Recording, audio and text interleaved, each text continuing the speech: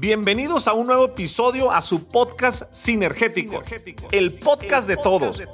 Un espacio donde invito expertos, agentes de cambio y grandes personas con extraordinarias historias que te ayudarán a acelerar tu crecimiento en tu negocio sin descuidar tu persona, fondo antes que forma, haciendo sinergia con él, contigo y conmigo. Mi objetivo es inspirarte, motivarte, acelerarte y hacer sinergia para que juntos alcancemos todos nuestros objetivos. Si estás listo, comenzamos. ¿Cómo están? Bienvenidos a un nuevo episodio de su podcast Sinergéticos. En esta ocasión tenemos una visita internacional. Llegó el día de ayer, muy contento, muy esperado este episodio. Fíjense que cuando hago un episodio les voy a platicar algo. Yo le pido a los invitados que me manden un poco de su persona, de su vida, qué hacen, para conocerlos más allá de la descripción, de la biografía. Y mi amigo Daniel sí hizo la tarea, entonces las preguntas pueden ser mucho más asertivas. Les va a gustar mucho este episodio. Amigo, bienvenido a Sinergéticos Podcast. Qué gusto que estés por acá. Gracias, Jorge. Yo feliz y con los sentimientos a flor de piel, ¿no? Una experiencia única, una experiencia increíble, algo que visualicé y hoy estamos aquí. No, hombre, pues mira, yo digo que si lo puedes, como dijo Walt Disney, si lo puedes soñar, lo puedes lograr, si lo puedes visualizar, si lo puedes tener en tu mente, lo puedes bajar. Así es. Daniel, quiero empezar con una pregunta. Es bien interesante, fíjate, el ejercicio que hice contigo, tú hiciste la tarea, también tuvimos algo de tiempo para planear el episodio, claro. Pero yo normalmente eso le digo a mis invitados, he venido aprendiendo para hacer el podcast, que entre mejor conozca a la persona, más puedo sintetizar en este espacio de 30, 40, una hora 20, depende los tiempos. Sí. Y hiciste mucho la tarea. Fíjate que te quiero iniciar preguntando, Daniel, con un sentimiento que mucha gente se va a identificar, que tú lo conoces muy bien. Yo lo viví, pero muy chico y es diferente el contexto. Claro. Tú eres de una parte del Estado de México y por temas de tu familia, por temas de tu esposa, decides emigrar a Estados Unidos, cerca de Chicago. ¿Cómo es el sentimiento latino, el sentimiento de ir de Estados Unidos? Platícame de esa sensación. Eso es un sentimiento que yo creo que lo vas viviendo al paso de los años, porque llevo 6 años en Chicago, entonces el inicio es muy diferente al pasar de los años. El inicio tú te vas con todo el mundo te dice Estados Unidos, el gran país, el dinero, el país de las oportunidades, ¿no? Es conocido por el país de las oportunidades, pero llegas allá y al inicio, yo creo como todos, vas con una experiencia, con una expectativa de decir, pues algo diferente, pero conforme llegas, te encuentras con el primer factor, el idioma. El idioma es una limitante que al inicio creo que a todo mundo nos hace un parteaguas grandísimo, ¿no? ¿No hablabas inglés cuando llegaste? No, literalmente yo no hablaba inglés, no manejaba, no tenía licencia, no tenía nada. O sea, yo llegué como migrante legal, porque gracias a que me casé mi esposa, por esa fue la razón que yo emigro a Estados Unidos, pero llegas literalmente a la nada, porque no tienes licencia, no conoces el idioma, no conoces el país. El sistema es diferente, simplemente el manejar allá es un rollo, es aprender a hacer un examen, prepararte para pasar y que te den la licencia, si no, no te la dan. Entonces, el sentimiento es un sentimiento de querer ir a ese país a salir adelante, pero el corazón se queda en tu país, el corazón se queda con tu familia, es donde te pega, ¿no? Esos momentos de soledad que dices, híjole, aquí el precio de estar en Estados Unidos es caro. Como decía la canción, aunque la jaula sea de oro, no deja de ser prisionero. Yo creo que por más que ya hay un crecimiento latino, hay un movimiento latino muy grande, demasiado, estamos creciendo el movimiento latino, ya la mayoría de servicios es bilingüe, ha aumentado el servicio hacia latino, se ha aumentado, ha habido mucho empoderamiento latino, pero aún así, pues no dejas de sentirte que no es tu país y el sentimiento, la familia te jala, te sigue jalando. Yo llevo 6 años por allá y aún así el ilusionarme regresar a ver a mi familia. No duermo 2 días cuando tengo planeado un viaje porque ese sentimiento, la emoción, regresar, ver a tu familia, ver tu pueblo, ver tu gente. Aunque hay gente del pueblo, aunque hay gente conocida, te involucras con gente de diferentes países porque es un país multicultural.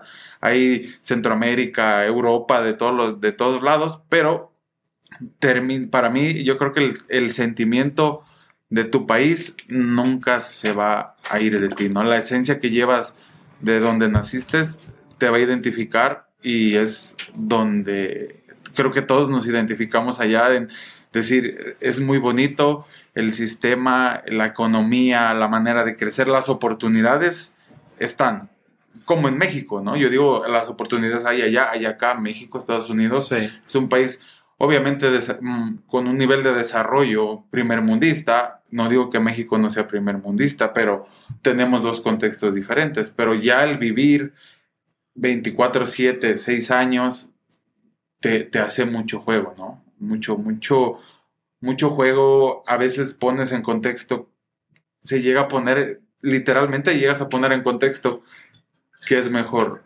o estabilidad económica o tu familia. Yo sí la he llegado a poner en contexto. Oye, y dentro de todo lo que, cuando llegas a Estados Unidos, a Chicago particularmente, hablabas del idioma, ¿qué es lo que más trabajo te cuesta de adaptarte a ti a título personal? Para mí, creo que lo difícil ha sido tomar decisiones y decir, voy más allá de donde estoy hoy. No, yo creo que lo que más me costó al inicio es romper el ciclo. Creo que al final, tanto como en México como en Estados Unidos, creo que todos llegamos y buscamos un círculo. Sí. Todos, eso, llegas y te vas a identificar con un círculo y vas a llegar y buscar, aquí me siento confortable. Entonces, para mí, tanto como en México como acá, te metes en un círculo y te quedas ahí y llegas y te estableces, llegas a tu zona de confort y dices, yo al inicio me acomodé en la jardinería. Mi primer trabajo fue jardinería, no hablaba inglés, no tenía licencia, no tenía carro, no tenía la economía para desarrollar otros proyectos, ni obviamente no tenía puertas abiertas, ¿no? O sea, que era nutriólogo, ¿quién me va a dar trabajo de nutriólogo? Oye, eres nutriólogo en México, no en Estados Unidos. Aquí sí. Tú eres simplemente Daniel García. Bienvenido al sueño americano, ¿no? Entonces empiezas a meterte en círculos, empiezas a irte con gente sí. de tu mismo ecosistema, ¿no? Que habla español, que está a lo mejor dentro de lo que tú visualizas. Entonces me fui y me empezó a ir bien, empecé a ganar bien, empecé a subir de puesto, empecé a crecer dentro de la empresa, pero llegó el momento que dije, no, o sea, debo de salir de este círculo porque tengo una carrera, ¿no? Yo creo que mi carrera y el tener visualización a futuro no me dejó estar ahí, ¿no? La decisión fue difícil, decirme, tengo un salario, sí. Tengo una estabilidad laboral, una estabilidad económica y hasta cierto punto una estabilidad emocional. Pero me di cuenta que no era cierto, ¿no? Me encerré, me quedé en mi zona de confort y para mí lo más difícil fue romper ese círculo y decir, quiero llegar al siguiente nivel. ¿Y qué era el siguiente nivel? Tener que aprender inglés y tener que... ¿Cómo aprendiste inglés? Fíjate que empecé a ir a la escuela. Al inicio empecé a tomar clases. Hay mucha apertura hacia las clases sí. Para los latinos. En todos los estados, en todo el país, tienen apertura los colegios de cada ciudad o de cada condado, porque se maneja por condado muy diferente acá. Tiene sus colegios y te imparten clases de inglés totalmente gratis. Precisamente pues para empoderar a los latinos, mejorar la calidad de vida. Yo creo que no es más que empoderar, es que eso te potencializa a otro nivel, te va posicionando. Al inicio, entrar a la escuela me costó trabajo porque es difícil trabajar y tomar clases que si tú dices, voy a perder 2 horas, estoy buscando dinero. Yo me voy a sentar 2 horas y no me va a dar dinero, yo quiero seguir generando, o sea, te montas en eso. Entonces empecé a ir a las clases y empecé a avanzar y empecé a subir de niveles, pero llegó el momento que ya me aburría porque tuve el miedo de cambiarme de nivel. Yo tenía que cambiarme de nivel de inglés para mejorarlo y me dio ese miedo, ¿no? Esa decisión de avanzar o quedarme, decidí quedarme, me estaba aburriendo en las clases porque ya había pasado ese nivel, entonces seguía en el mismo nivel y desistí la escuela. Pero yo creo que la mejor manera de aprender inglés es decimos nosotros, en la calle. Ok. Y creo que es la mejor manera de estar escuchando, practicando. Sí, la gramática tiene mucho que ver y en mi caso, por donde me estoy desenvolviendo profesionalmente, obviamente necesito un inglés gramático, muy tecnicista o a lo mejor un poco más estructurado. Es yo creo que como el español, ¿no? El español lo aprendemos muy nato, sí, en la casa, con el papá, que ya dijo mamá, ahora di agua. Creo que el inglés lo debemos de aprender para que se facilite igual. Para mí fue la técnica aventarme y me equivoco y tengo mala pronunciación y a veces hasta se burlan de uno, ¿no? Se pronunció mal, jaja. Ni modo, yo me aventé y todavía no estoy en el nivel que quisiera estar. Todavía me falta mucho para aprender. ¿Sigues yendo a la escuela o ya no? Estoy tomando clases en línea. Tomo algunos cursos en aplicaciones. Me funciona mucho escuchar música. A lo mejor ver películas en inglés con el subtítulo para ir desarrollando el escucha. Y ya, porque literalmente el inglés nunca se traduce tal cual. Las palabras tienen un cambio difícil, pero la escucha es donde funciona mucho. Oye, prácticamente varios años de estar en Estados Unidos, pasar el tema de la adaptación, ¿qué fue lo que hizo que de estar pues en tu ecosistema que conocías de jardinero te metieras al tema de la diabetes? ¿Cuál fue ese como chip mental de...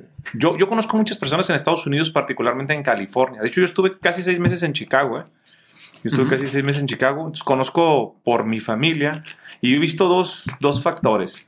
Uno es, tengo tíos que tienen más de 20 años en Estados Unidos y nunca aprendieron inglés. Y el otro es, tengo conocidos que tienen profesión en México, pero que en Estados Unidos nunca la ejercieron.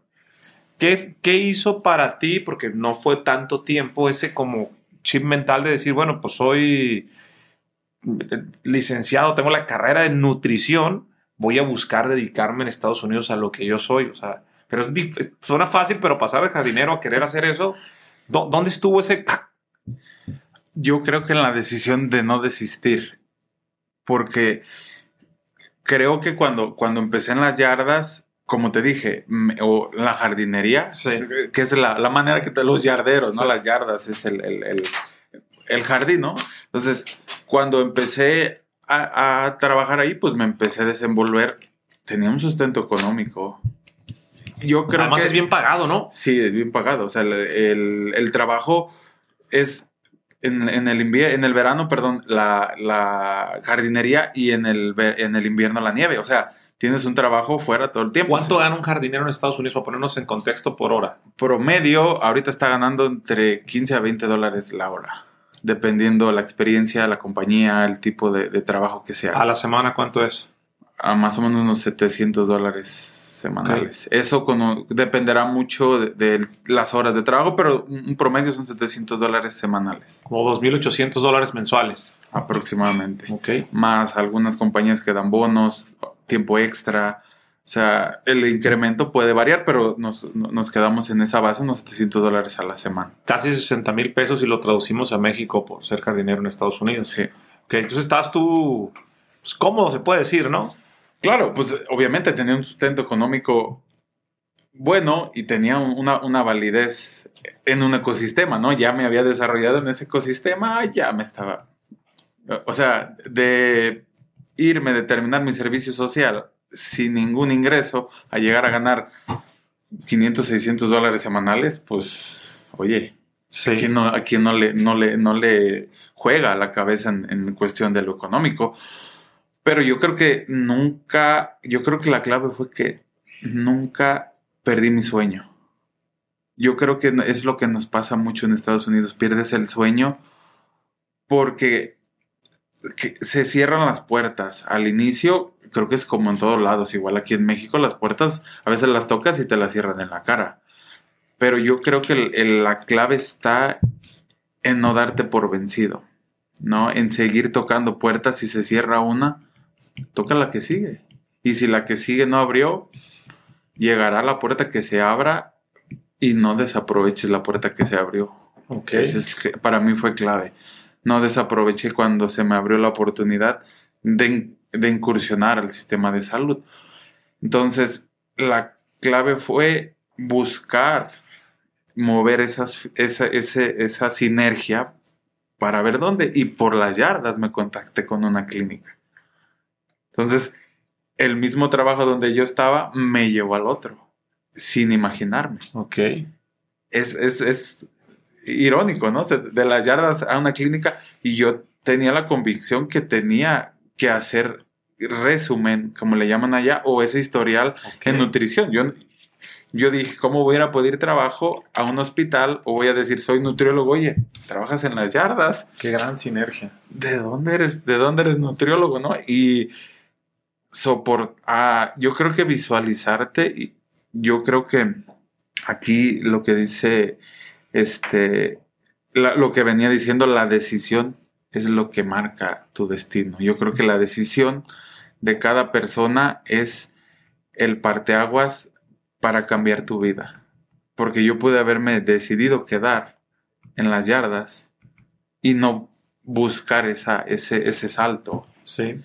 O sea, es una decisión con doble cara. Me quedo, estoy ganando dinero, me está yendo bien. Ya era el famoso foreman. O sea, yo ya tenía mi grupo, yo ya me acababan de dar una camioneta nuevecita, una camioneta para mi grupo, nuevecita del año. Yo la estrené, pues imagínate. O sea, sí.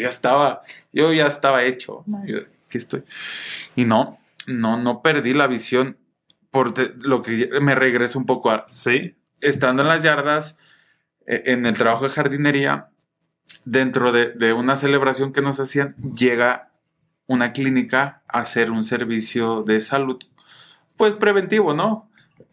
Nos dicen, va a venir una clínica, tenemos el evento de la apreciación del trabajador, pues la comidita, los tacos, ya saben, una fiesta de trabajo, pero llega a esta clínica ese día como ofrecer servicios primarios, ¿no? Chequeo de glucosa, la presión. Pues yo andaba en mi faceta de yardero, ¿no? Sí. Yo me olvidé de que era nutriólogo, las hamburguesas, la pizza, el hack, la comida americana deliciosa que te envuelve. Pues yo... In and Out, yo no puedo ir a Estados Unidos y no puedo dejar Estados Unidos si no me como una In and Out. Sí, lo único que solamente está en la zona este de Estados Unidos, okay. California, Las Vegas. ¿Cuál es la hamburguesa buena allá?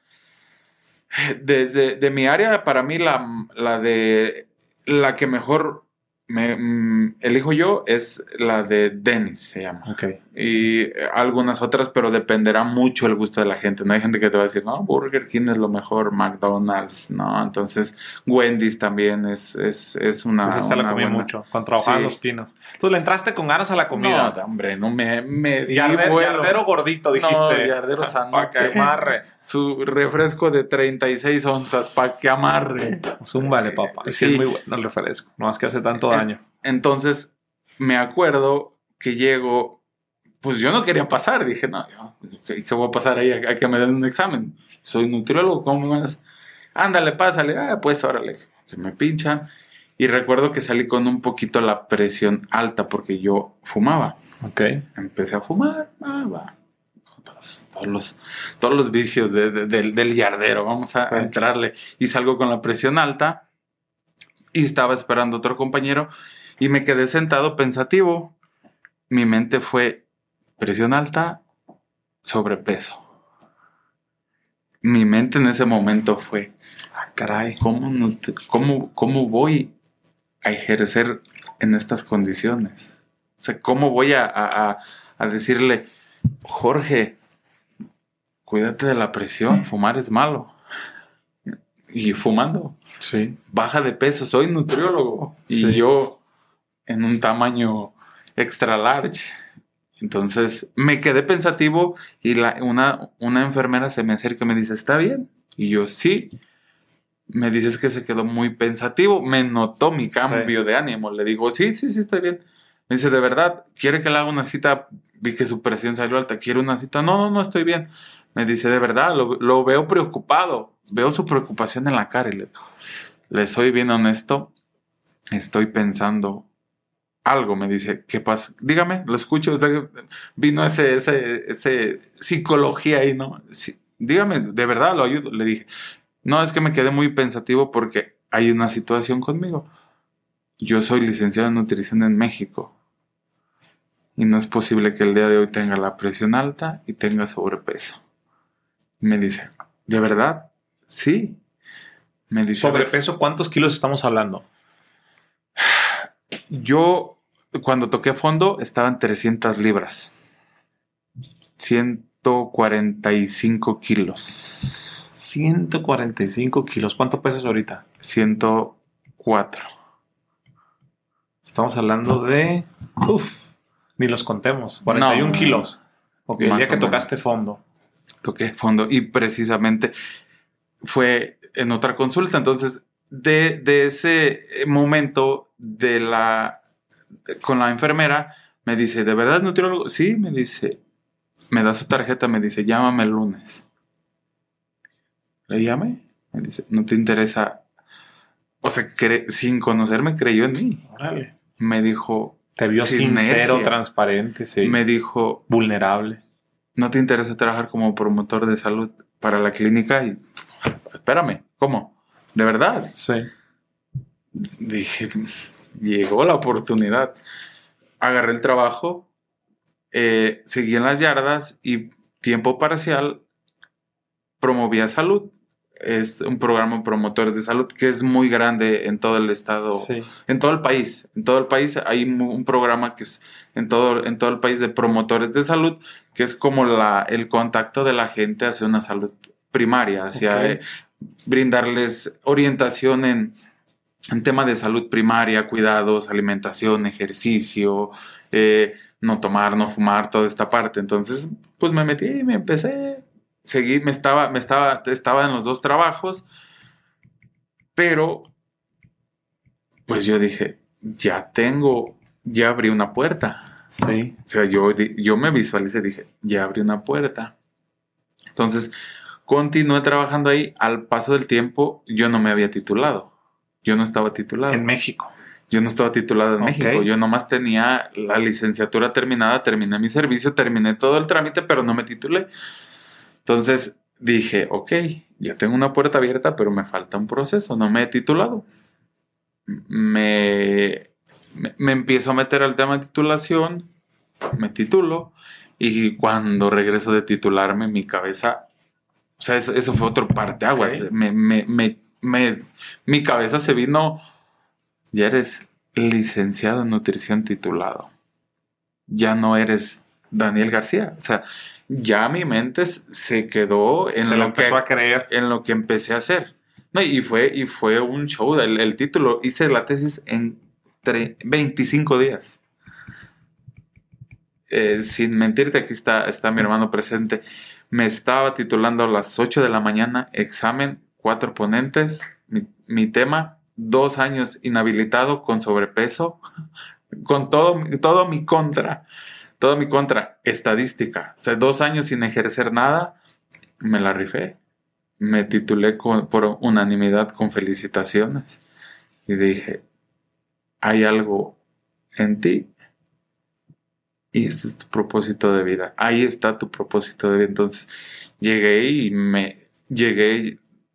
La historia es a las 8 de la mañana me estaba titulando. A las 12 del día estaba en el aeropuerto de Guadalajara esperando mi escala para irme a Chicago.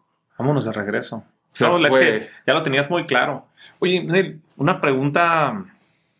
Estamos hablando de 41. ¿Cuánto tiempo te tomó bajar 41 kilos? Yo tomé la decisión justamente con la pandemia. Porque yo seguí, o sea, yo no me visualicé en mí. Yo me visualicé en agarrar el diplomado, seguir estudiando.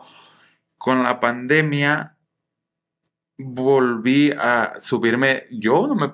O sea, yo me monté en un papel, ya me titulé, me salí de las yardas, me metí tiempo completo a la clínica.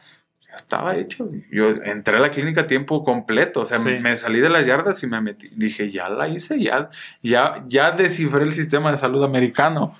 Empezó el sueño americano. ¿Cuál? Se viene la pandemia. Por pandemia se cierra la clínica, empieza a tener problemas, empieza todo el problema de la pandemia. Y en esos días no sé por qué me subo a la báscula y 305 libras. 145 kilos.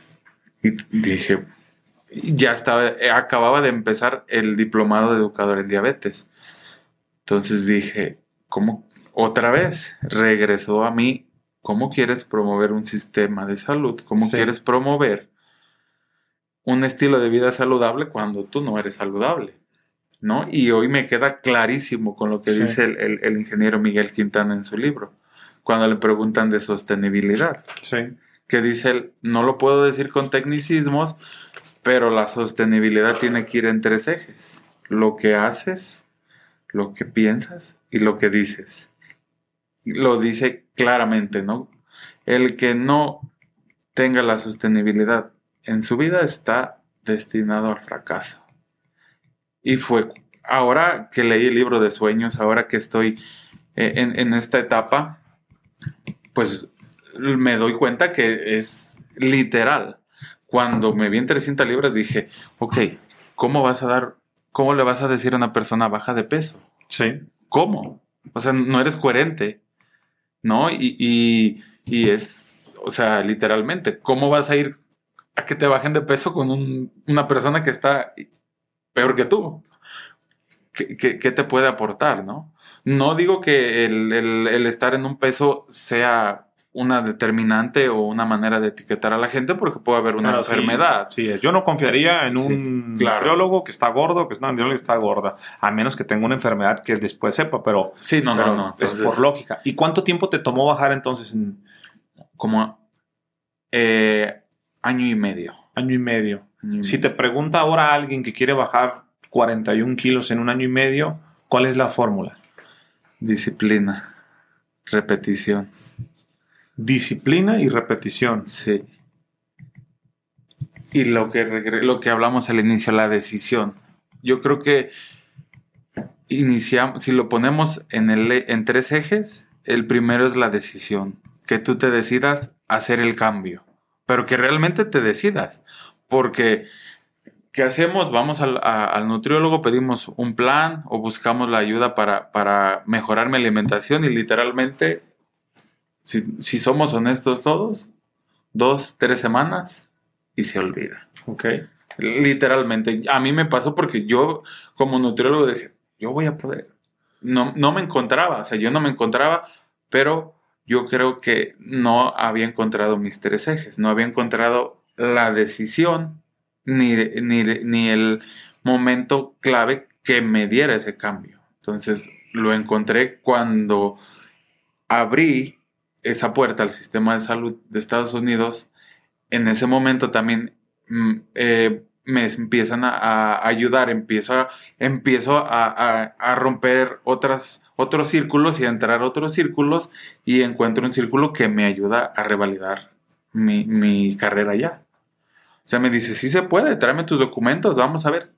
Se meten y me llega el papel, tienes un bachelor degree validado Entonces, otra vez, vámonos. Entonces, me enfoqué, tomé la decisión, dije, hoy es el cambio, lo hice y poco a poco, o sea, relativamente es un proceso, hay que entender que es un proceso que lleva años.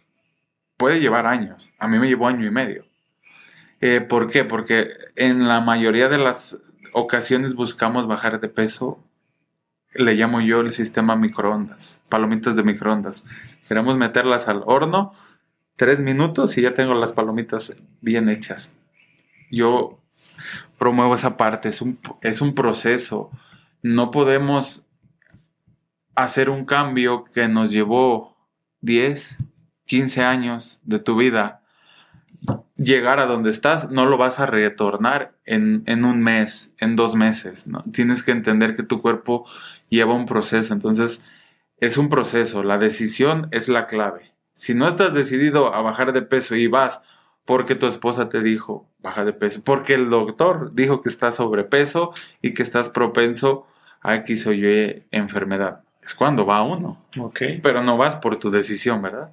Vas porque te obligaron, porque te mandaron, y si no vas con la decisión, no va a haber ese cambio. Sí. Porque no vas decidido. Vas obligado o vas con la decisión incorrecta, que es que el doctor me mandó y decidí venir porque el doctor me mandó, no porque yo busco un cambio. Por la decisión y la convicción. No porque yo quiero ese cambio, no porque yo voy a hacerlo por mi propio bien, sino lo voy a hacer porque el doctor me mandó y porque pues me dijo que si no voy me voy a enfermar o me va a dar diabetes, en este caso, que es mi especialidad. Entonces, la decisión es la parte inicial y de ahí, pues, la repetición.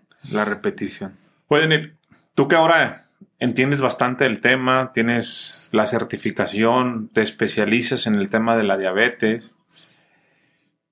Yo te quiero preguntar algo. Toda mi familia es diabética. Uh-huh. ¿Sí? O sea, todos mis tíos, o sea, mi papá es diabético.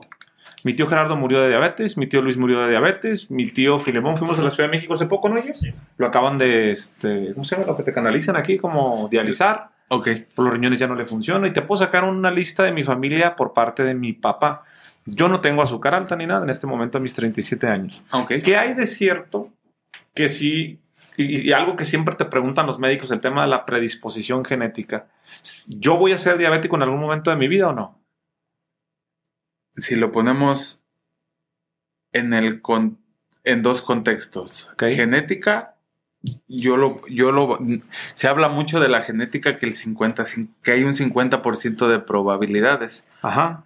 Yo he comprobado que en mí ese factor se reduce a un 20%.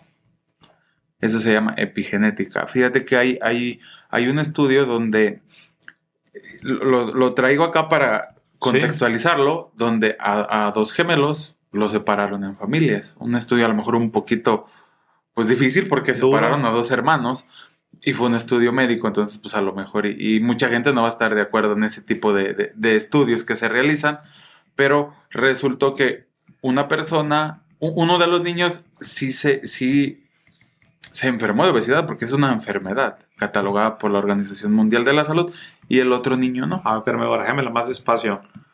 ¿La obesidad es una enfermedad? Sí, es una enfermedad. Es considerada ya una enfermedad metabólica. Ok, va. Ya es considerada una enfermedad y ya es entre diabetes y obesidad son 2 de las pandemias porque ya están consideradas como lo mismo que el COVID. La obesidad es una pandemia. La obesidad es el primer factor a predisposición de diabetes, el primero en el mundo, la obesidad. O sea, alguien gordito está tocando la campana a la diabetes. Está a un paso de decidir su vida, la decisión. Ok. Entonces, ¿separan a estos gemelos?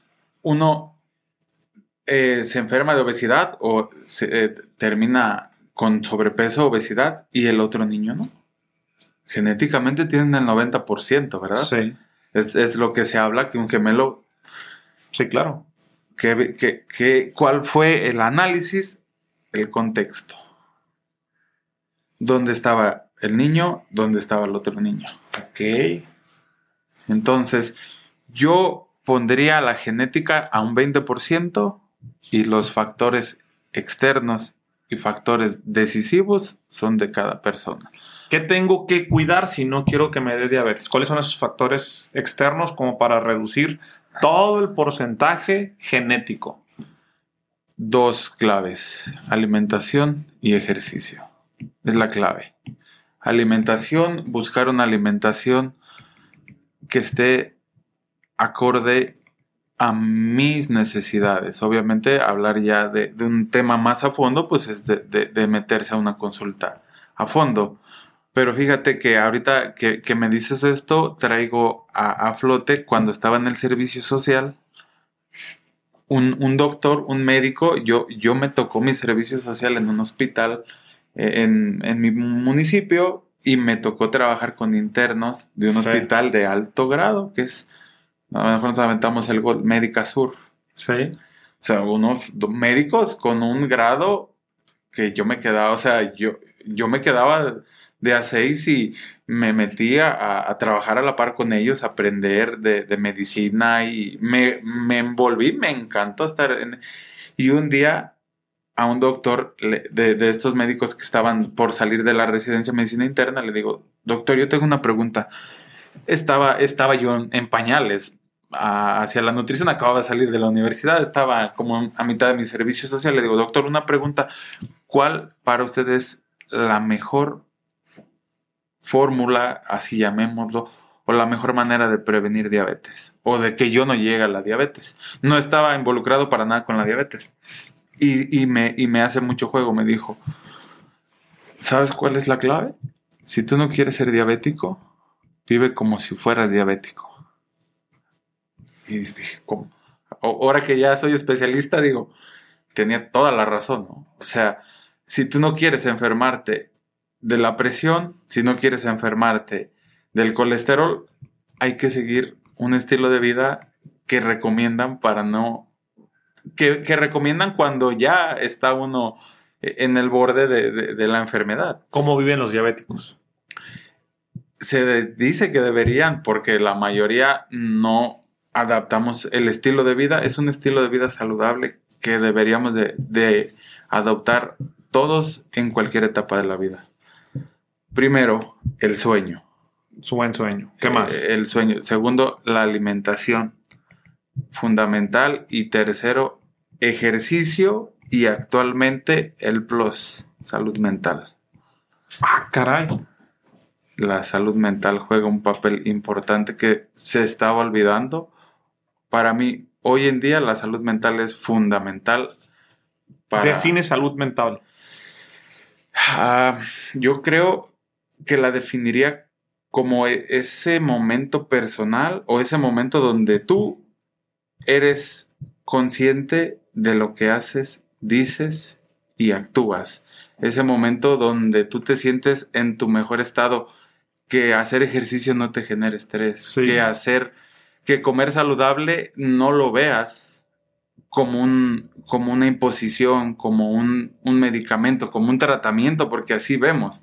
O sea, dices dieta y yo no, estás loco, por ensalada voy a comer. O sea, como palabras las tenemos ya bien arraigadas a ciertas. Ni que fuera conejo, dice mi amigo Manuela. Saludos, Manuel, no me la tomes personal. Sí. Entonces, yo creo que la salud mental tiene que ir mucho en ti como persona, en cómo eres realmente, qué estás haciendo por tu vida, qué estás haciendo por tu salud. Esa es la clave. Porque la definición es grandísima, ¿no? Y si nos podemos hablar en qué dice el DSM-5 o qué dice cualquier otro libro que se dedique al tema de psicología. Obviamente yo no soy psicólogo, mi especialidad es nutrición, pero me he dado cuenta que trabajar con la salud mental de la gente, preguntarle como nutriólogo cómo se siente, porque si te das cuenta hay olores, hay comidas que te llevan a tu infancia, que te llevan al pasado, que te recuerdan. Y creo que el brócoli, me acuerdo que mi mamá me daba una chinga porque no me lo comía. Y no me paraba hasta que no me lo comía. ¿Y cómo ves ahora el brócoli?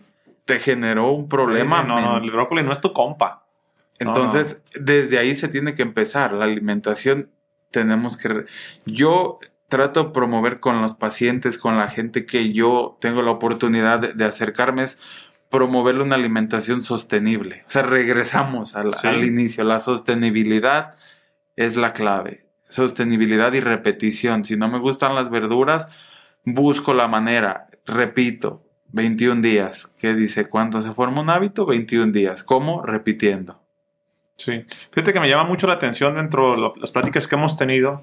Hay una frase que quiero resaltar en ti que me gustó mucho porque me la mencionaste 3 veces. Que tú estás convencido. Me gustaría que la gente entendiera por qué. que lo mejor está por venir para ti. Y lo dices, lo mejor está por venir para mí. ¿Por qué? Porque creo que, uno, encontré mi propósito de vida. Yo creo que eso me hace el día de hoy estar aquí contigo, grabar mi primer podcast y decir, puedo salvar una vida. Eso me hizo un juego. ¿Y sabes quién me ayudó a descifrar eso? Paz. Un saludo a Paz. Saludos, Paz. Paz me dijo, busca eso que te mueve. Yo no lo había visualizado. Tú salvas una vida. ¿Lo has visualizado? Me quedé. No. Tú has salvado vidas. ¿Lo has visualizado? No.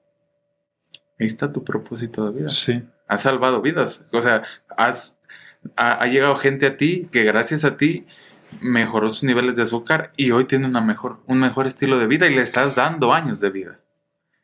Y he venido en un proceso de crecimiento que yo creí que este año era el peor año de mi vida.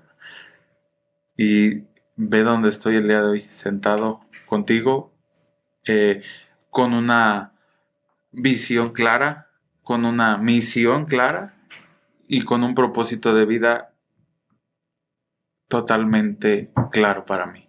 Okay. Entonces, lo mejor está por venir porque fíjate que hay un número que se proyecta para 2035. La Organización Mundial de la Salud y diversas instituciones relacionadas con la salud dicen que para el 2035 se prevé que va a haber 592 millones de personas viviendo con diabetes.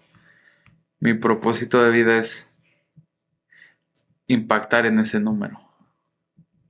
Impactar para bien. ¿Cómo lo voy a hacer? Estoy en el camino, pero lo mejor está por venir porque quiero que ese número se vea abajo por mi trabajo que estoy haciendo. Ese es como defino lo mejor está por venir. Para el 2035, y tú que tienes estudios en esto, y no hay, a lo mejor me van a regañar por decir una tontería, pero lo tengo que preguntar. ¿No hay una cura para la diabetes? ¿No hay una proyección para el 2040 que va a haber una vacuna o que va a haber algo? No se puede curar la diabetes. Digo, toda la tecnología que tenemos, sí, ¿no? Y no se puede hacer algo para revertir. Cura, yo creo que la cura es... No me metería en rollos porque es un tema farmacéutico. Hay mucho... En el sistema de salud es... ¿Se está estudiando el tema? Todo el tiempo. Las actualizaciones están cada semana, cada mes. La Organización Americana de Diabetes es la que rige en todo el mundo el tema de diabetes. Cada año sacan nuevos estudios. Hay estudios. La desventaja ahorita que es el COVID nos trajo un giro 360 grados en temas de salud, ¿no? Yo no soy médico, yo soy nutriólogo, pero para mí sí yo me topé con efectos colaterales de pacientes diabéticos con COVID que me llegaron con sintomatología que, no, yo soy nutriólogo, ve a su médico y es que mi médico me dijo que es un efecto post-COVID. Wow, entonces digo, ahora hay que modificar. Una cura, la situación es complicada porque cura como que hay una pastilla que te libre de vivir con diabetes porque ahora se vino una campaña de no llamar paciente o enfermo diabético. No, se viene esta parte de hacer sinergia como educador en diabetes, como responsable de una persona que vive con diabetes, vivimos con diabetes, ¿no? Empoderar a la gente, decirle, vivir con diabetes no es la muerte. Vivir con diabetes no es lo peor que te pudo haber pasado en la vida, ¿no? Vamos a crear un estilo de vida que te dé calidad de vida, ¿no? Hablar en ese contexto.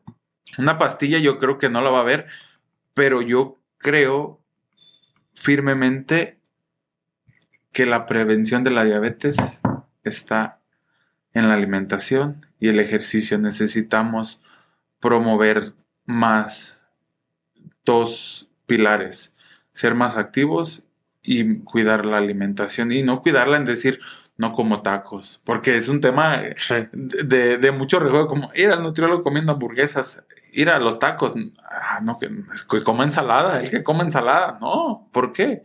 Puedo disfrutar unos tacos, pero viene esta parte que yo le llamo conciencia. Hay que hacer conciencia de qué haces por ti. O sea, tomar 7 vasos o 7 latas de refresco a la semana realmente me va a generar un estado o me va a dar calidad de vida a futuro. Sí. Ser inactivo. Ahorita se dice que está comprobado que el ejercicio es la mejor medicina para la depresión, el estrés y la ansiedad. Y el otro día, leyendo algunos artículos, un colega decía, y muy acertado, que si el ejercicio se pudiera encapsular en una pastilla, sería el medicamento más recetado en el mundo. El ejercicio tiene múltiples beneficios, no solo en el peso, sino en la circulación, en los huesos, en un sinfín que no acabamos, ¿no? No acabamos y no soy, a lo mejor no es mi rama, pero va muy a lo que yo vengo promoviendo. Yo vengo promoviendo estilo de vida saludable. Me gusta. Que es alimentación, ejercicio, calidad de sueño y cambiar tu entorno, tu pensamiento. ¿Qué estás haciendo? Deja de pensar que si el vecino, que si la prima, que si mi tía. Enfócate en ti. Enfócate en ti. Primero en ti. Y me di cuenta que primero está en ti y si tú estás bien vas a ayudar a alguien. Y es como yo encontré mi propósito de vida. Y como digo hoy, lo mejor está por venir, porque el Daniel que estaba sentado con Jorge en este podcast, no me lo imaginé en años. O sea, no lo visualicé jamás. Uh-huh. Y llegó a mí, pues, por un contexto que yo tomé la decisión, ¿no? Yo creo que si defino algo, para mí es la decisión. Tomar decisiones. Tomar decisiones es un parteaguas. Yo creo que la decisión es, ¿doy el paso o me quedo? Es la decisión que te puede cambiar la vida. Sí, pero cuesta mucho trabajo a veces animarte a tomar una decisión. El miedo, ¿no? El miedo al cambio. Yo creo que todos le tememos al cambio. Yo recuerdo cuando dejé las yardas, ya tenía una estabilidad. Y me levanté el viernes en la mañana y le dije a mi esposa, ¿sabes qué? Hoy es mi último día. Y me volteó a ver. ¿De verdad? Sí. Me dijo, ¿estás seguro? Estoy seguro. Llegué en la mañana y le di las llaves a mi manager. Le dije, hoy es mi último día. Y me volteé a ver así de, no supo ni qué contestarme. Pues imagínate, 6:30 de la mañana, un viernes, y yo llego y le doy las llaves de la camioneta y se queda. Es mi último día. Decisión. ¿Quiere que le saque el día o me regreso a mi casa? Y se quedó mudo. ¿Puedes sacar el día? Sí, sin ningún problema. O sea, y no tenía trabajo. Y anduve de Uber y anduve del tingo al tango, pero me regreso. Decisiones. Una decisión muy, muy loca, ¿no? De levantarte a las 6 de la mañana en tu casa y decir, hoy dejo mi trabajo. Sí, pero tiene que ser así. Seguir el impulso, si no, no lo vas a hacer nunca. No, o sea, ya venía voy a buscar otro trabajo. Me levanté con la decisión firme de que hoy era mi último día. Y llegué, le di las llaves y fue una decisión que cambió mi vida. Dice mi tío Ramiro, vale más un mal realizador que un buen pensador. Sí. Sí, definitivamente. ¿Cuántos años tienes actualmente, amigo? 32.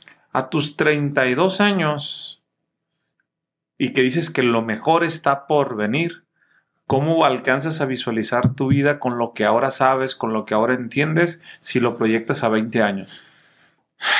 Pregunta sinergética, ¿verdad? Una pregunta sinergética. Yo me visualizo siguiendo impactando en la vida de la gente con una visión cada día más clara, ¿no? Yo creo que los años te dan experiencia, las horas de vuelo se van acumulando y yo creo que en 20 años yo creo que debo de estar aportando. Si hoy toco 10 personas o puedo tener un grupo de 10 personas, yo quiero que en 20 años sea un grupo de 100,000 personas. Ok. ¿No? O sea, escalar, seguirme preparando, yo creo que eso es clave. Yo, de todo lo que venimos hablando, yo sigo con una convicción clara que los dos pilares de todo lo que hemos hablado están en dos palabras, o donde yo digo, debemos de aprender a invertir tanto en la familia como en la sociedad y como en la política en dos pilares, alimentación y educación. Ahí está la clave. Ahí está la clave. No le buscamos más. Para mí son pilares, alimentación y educación. Hay una pregunta que a mí me gusta mucho hacer en los podcasts, que tú lo escuchas, pero antes de hacer esta pregunta te quiero preguntar, porque genuinamente tú entiendes lo que es el significado de ser sinergético. ¿Por qué te consideras que eres sinergético? ¿Por qué me considero? Yo creo que la sinergia la vivimos todos los días. Nada más no nos hemos dado cuenta o nunca la visualizamos hasta que la entiendes. Sí. Yo la entendí por tu movimiento. Yo llegué a conocerla por el movimiento. Yo, a lo mejor hace un año me decían sinergia. ¿Sabe? Sí. No eras consciente. No era consciente. No, la sinergia se hace todos los días. Se hace cuando te bajas al Oxxo, te bajas al 7-Eleven y compras un café y a lo mejor le contactas visualmente con alguien y sonríes. Hiciste sinergia. O el cajero te aventó un chistecillo, el día caliente o cualquier cosa y hiciste sinergia y no te diste cuenta. Entonces, yo veo la sinergia como el camino a la sostenibilidad, ¿no? Yo creo que es el inicio, ¿no? El entender que lo que tú haces, que el hablar con alguien, como tú dices, no te duermas sin hacer sinergia, ¿no? O sea, el simplemente a lo mejor cruzar a alguien en la calle, el simplemente el buenos días a alguien, el buenas noches, le cambiaste el día, ¿no? A lo mejor para mí hacer sinergia es llegar con alguien más e intercambiar algo. A lo mejor no es una palabra, pero a lo mejor es la vista y el verte, hacer el contacto visual me deja a lo mejor, se ve buena persona y sin conocerlo ya te llevaste sinergia de él, ¿no? Entonces, para mí hacer sinergia hoy es ser compatible con la gente, ser consciente de lo que haces todos los días. Ese es una fundamental, ¿no? Estar consciente hacia dónde vas, hacia dónde quieres ir, qué estás haciendo por ti, qué puedes hacer por los demás. Compartir y ayudar. Esa es sinergia.